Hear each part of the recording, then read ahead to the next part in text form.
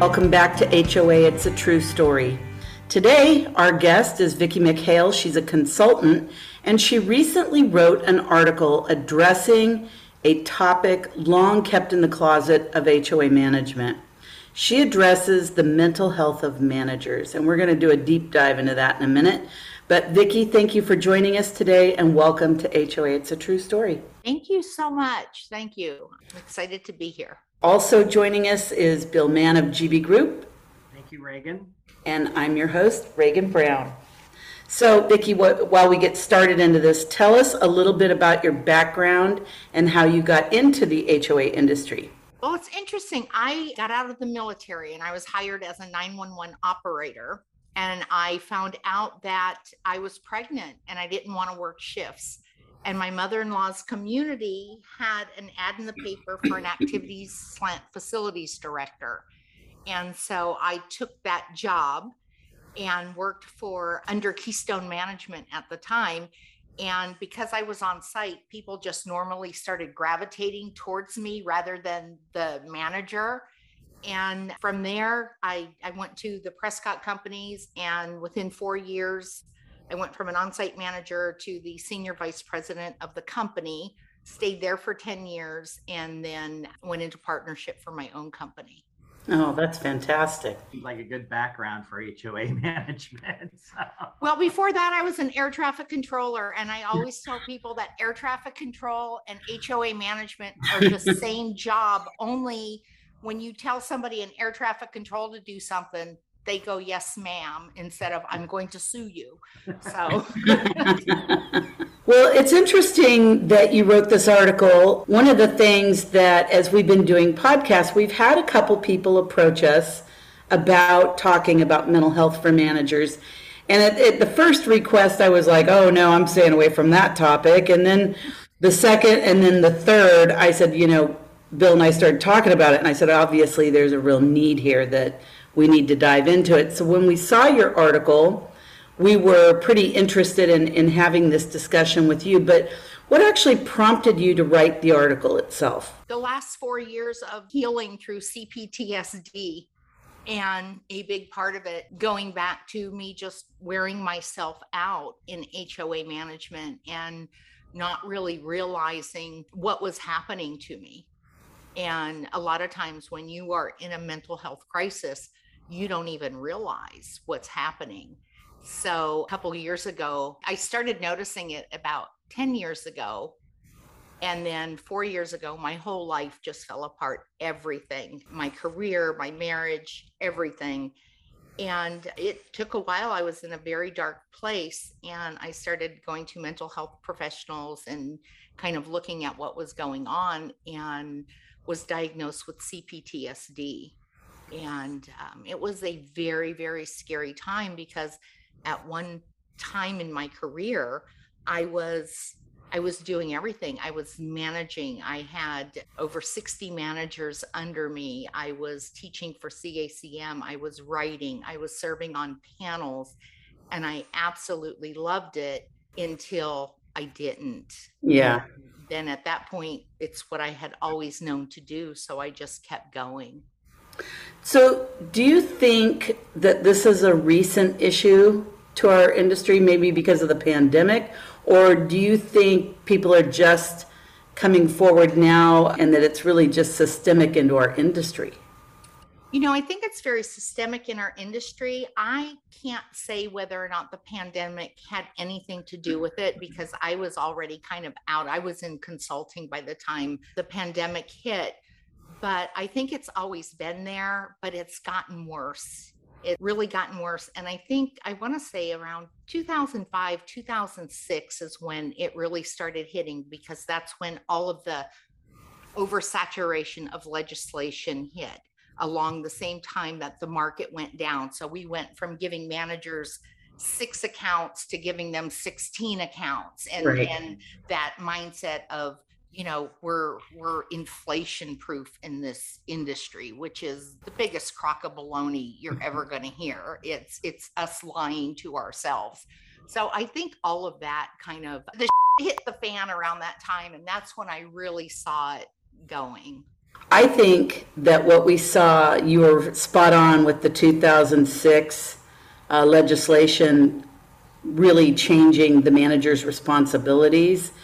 But I will say that I do think during the pandemic, things did get a little different, mainly because they all pivoted to working from home and they started having more access to the managers, homeowners did, and more attendance at the board meetings and more people taking notice of what was going on in their communities.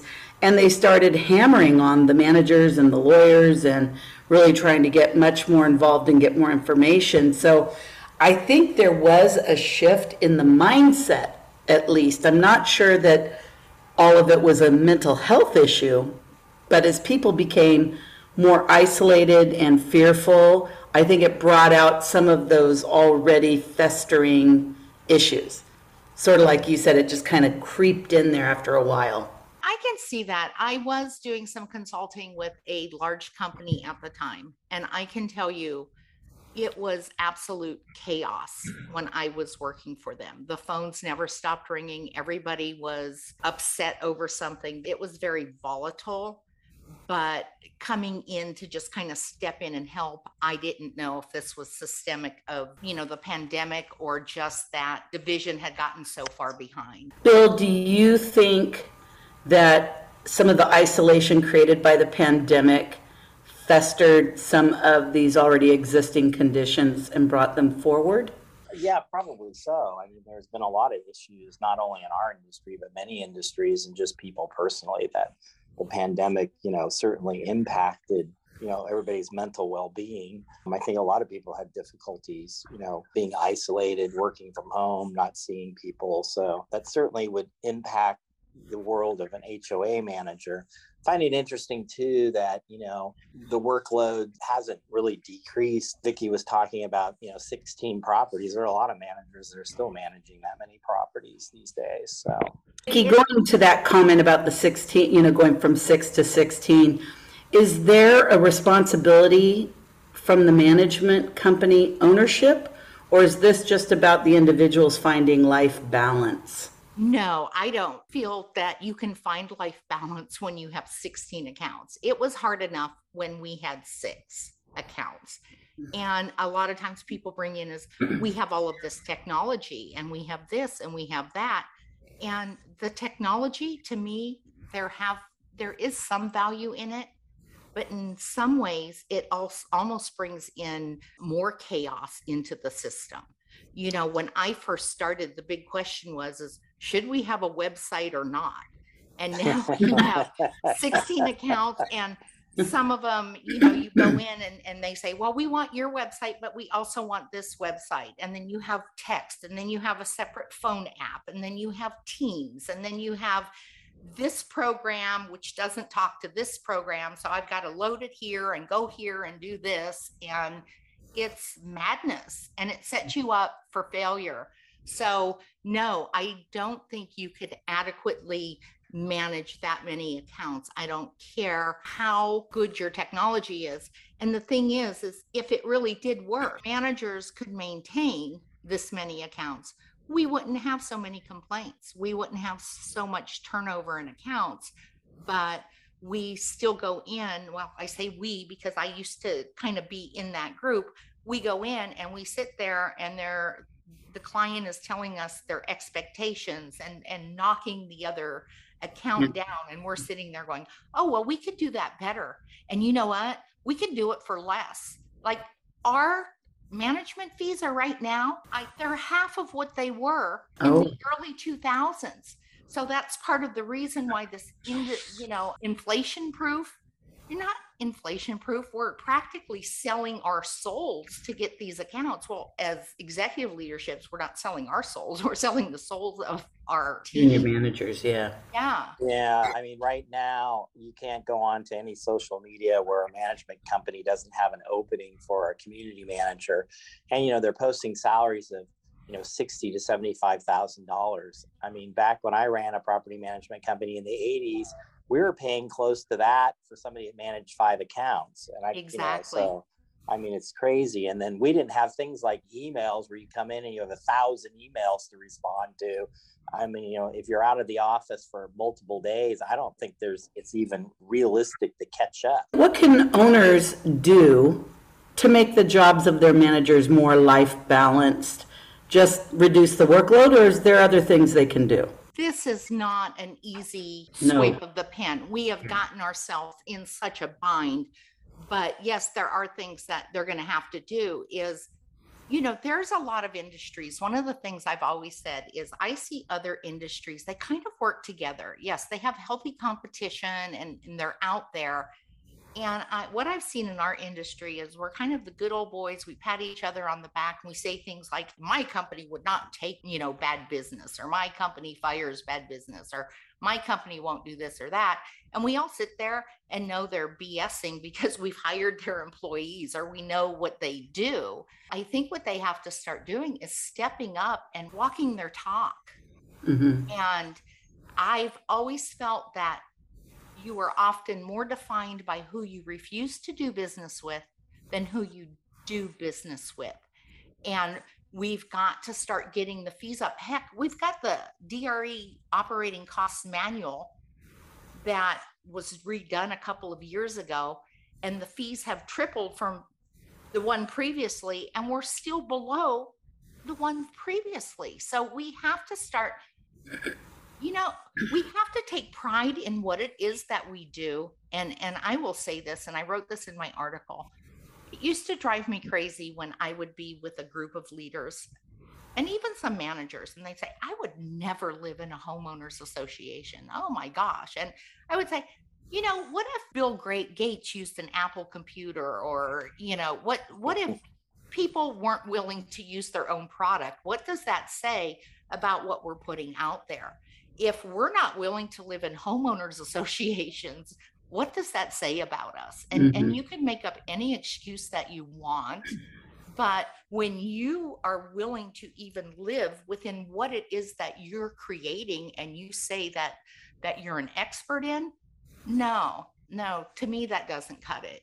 I know we're heavily legislated, and it seems like every year it's getting more and more and more. And the managers, do you think that the volume of information they need to know and handle are playing a bigger role in this now? Because it seems like they're almost having to become little experts in all of these areas, and that can be very overwhelming. Well, not only that, it's so nitpicky now, because that's what happens is we've kind of created our own chains because we haven't worked to actually fix issues. So what happens is people come in and then the legislature keeps putting Band-Aids on top of things and it doesn't fix the problem. So the next year, new legislation comes out. I mean, we've known that people's reserves were underfunded since I came in 30 years ago, and I go online and there's the same article that I wrote 30 years ago that we're still doing. But now we have new legislation. And so what's happened is we have new legislation. Well, guess what? Now there's not enough vendors to do the deck reviews or all of this. So it just keeps snowballing. What do you think the ownership can do to potentially help identify managers that might be experiencing some overload or mental health issue as a result of life and their jobs? I think if leadership and management are really watching their people, it's easy to spot. And I can only talk from my own experience and experiences I have seen where I've tried to step in before. I was a top performer. I mean, I went stronger and harder than practically anybody in the company. And I slowly started shutting down to the point where I would go in and I would just Google things all day long. I did the absolute minimum. And that was used against me. After 10 years of working for a company, I was told, because I had everything dumped on my shoulders, nothing was going right. And the owners of the company weren't listening. One was basically absent, and the other one got upset because my anger rose when I yelled at a couple of employees, which was not me, but it was ugly. I still have nightmares about that. And rather than to say, wait a second, this isn't the Vicki we know, something's going on. It was, okay, after 10 years, we're just going to fire you. Now, there were other things going on behind the scenes that I later learned, and I feel I was a sacrifice because they were selling to a public company and my salary increased their value. So I don't know, if that was the deciding factor, but when your best employees quit showing up, you absolutely know something's happening. I think to play devil's advocate though here, if you're working from home, the majority of the people were still working from home, how is an owner going to know if a manager is going down the rabbit hole, so to speak? Oh, trust me, when an employee all of a sudden is not performing, the board members are calling. Good point. The board members are calling because they have a certain expectation, especially when somebody has been at a level and all of a sudden they start going downhill, Well, I think, Bill, one of the things we've seen is long-time clients that we've known for a long period of time suddenly change or they act different, right? Yeah, no, they do. And it's interesting too, Vicki, you brought up, and I didn't realize you were involved in one of the companies that got bought by that publicly traded company. We've seen a lot of that and more of it even recently. There's been quite a few companies that have been acquired under these huge, basically nationwide umbrellas. They're also the companies we see a lot of manager turnover in too. So do you feel like those companies focus more on bottom line versus the employee? Oh gosh, I'm a bad person to ask that question because I'm kind of jaded. I do not believe that these companies brought a lot of value into our industry. I think they came in, they didn't understand our industry. They came in, it was complete bottom line. And what they've done is they've just turned over accounts, they've turned over staff, and that did nothing more than to make us look foolish and for people not to really trust in us. And I'm not saying everybody, there are some great accounts, there are some great companies, but I think we kid ourselves when we say, well, most are happy. I'm curious if there's more training that we need to do that would maybe alleviate some of the uncertainty that's probably driving a lot of that stress. I don't know if I have a different perspective than other people. I served on the CACM board, and I was one of the people that really pushed the master certificates and higher level of education.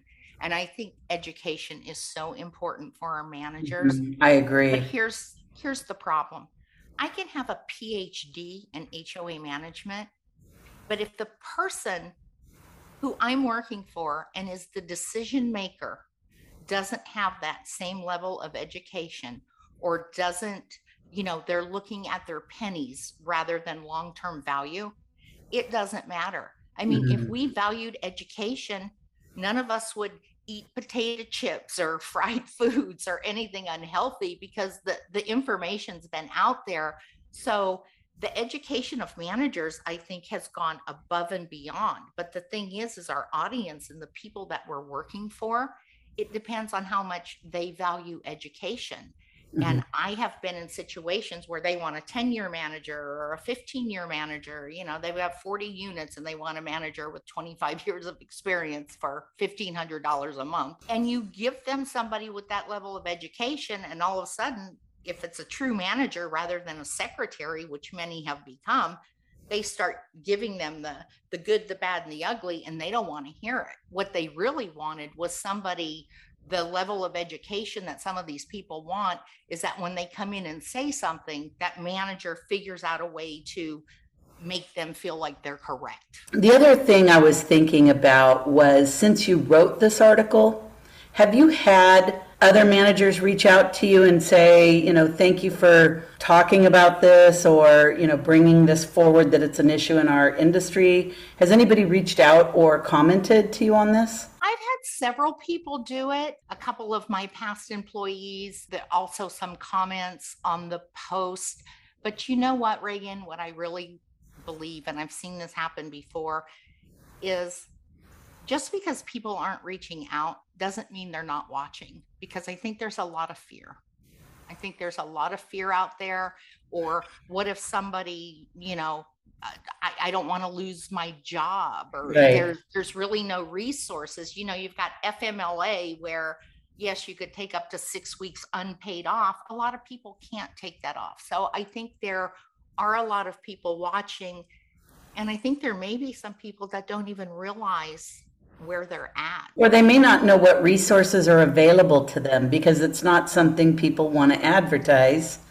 And like you said, it's kind of got a stigma of its own. So maybe they don't want to reach out to their HR department and say, I'm feeling really uncomfortable lately and I would like to have some kind of assistance in this. Oh gosh, I'm going to cry. Oh, Yeah, hit on that's something right. there. Yeah, you hit on something. That's why I wrote this article, because I was Teflon for so many years. And I see people out there and I see their posts and I see the deadness behind their eyes. I see the games that are being played. We're having all of this fun. And I remember when we had to go have fun or go to a lunch and learn or do something, and the panic behind my eyes, or even my staff's eyes, because they didn't have time for that. And so I thought, if I could put myself out there, maybe it's going to help somebody else. Oh, I'm sure it did. And I know, like I said, it surprised Bill and I how many people kind of approached us on this topic. And it does come with kind of a stigma attached to it. So people don't want to bring it up and they don't want to say something. But you touched on another topic that I want to loosely and lightly comment on, and that is the social media posts. And a lot of people, I think, will put out there, like you said, oh, look at me, I'm okay. I'm having all this fun and I look great. And they're trying to convince everybody they're okay and that they're, still in the game and still having fun and blah, blah, blah. But when you do get on a phone call with them or you get to see them, you realize there's a lot more going on. But social media kind of lends itself to false pretenses all by itself. Oh, yeah. I see these posts and it's very difficult for me, because there's this part of you that wants to believe it's true, but it's not. So many people out there patting their own back. Oh, look, we're one of the best places to work. How do I know that? Because I know 17 people that quit in the past month. How does that make you special? Or our company does this, or we value your opinion, but yet your managers still have 10, 12, 14 accounts. So I don't know what the answers are, but if this industry doesn't get it together, pretty soon nobody's going to want to work here. And here's what I think the pandemic, what it really did, and you see it happening in many industries. People are saying no. They can't find employees willing to work under those crappy circumstances. And the workforce is realizing, for the first time in the history, is that they are the company. It's not the upper management.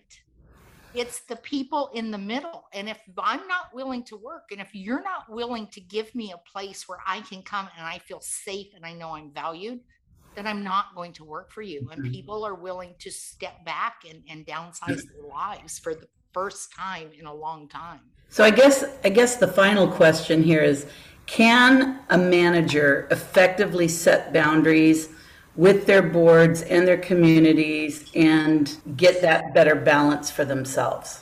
Oh gosh, that's a tough one. I think there are certain things you can set boundaries in, but again, it depends on how your management company is going to support you. What their culture is. Sure. I could go in when I was at my level and I could terminate an account and say, you know what? No. But that manager, they can't do that. And when they're sitting there thinking, I've got to do whatever it takes, because if I lose this account, I could lose my job or I'll lose money, then it makes it difficult. Right. Well, the name of the podcast is HOA, It's a True Story. Do you have a story to share with us today?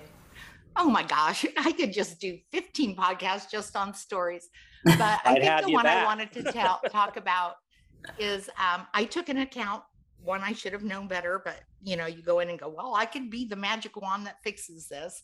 So they were about $5 million behind in their reserves.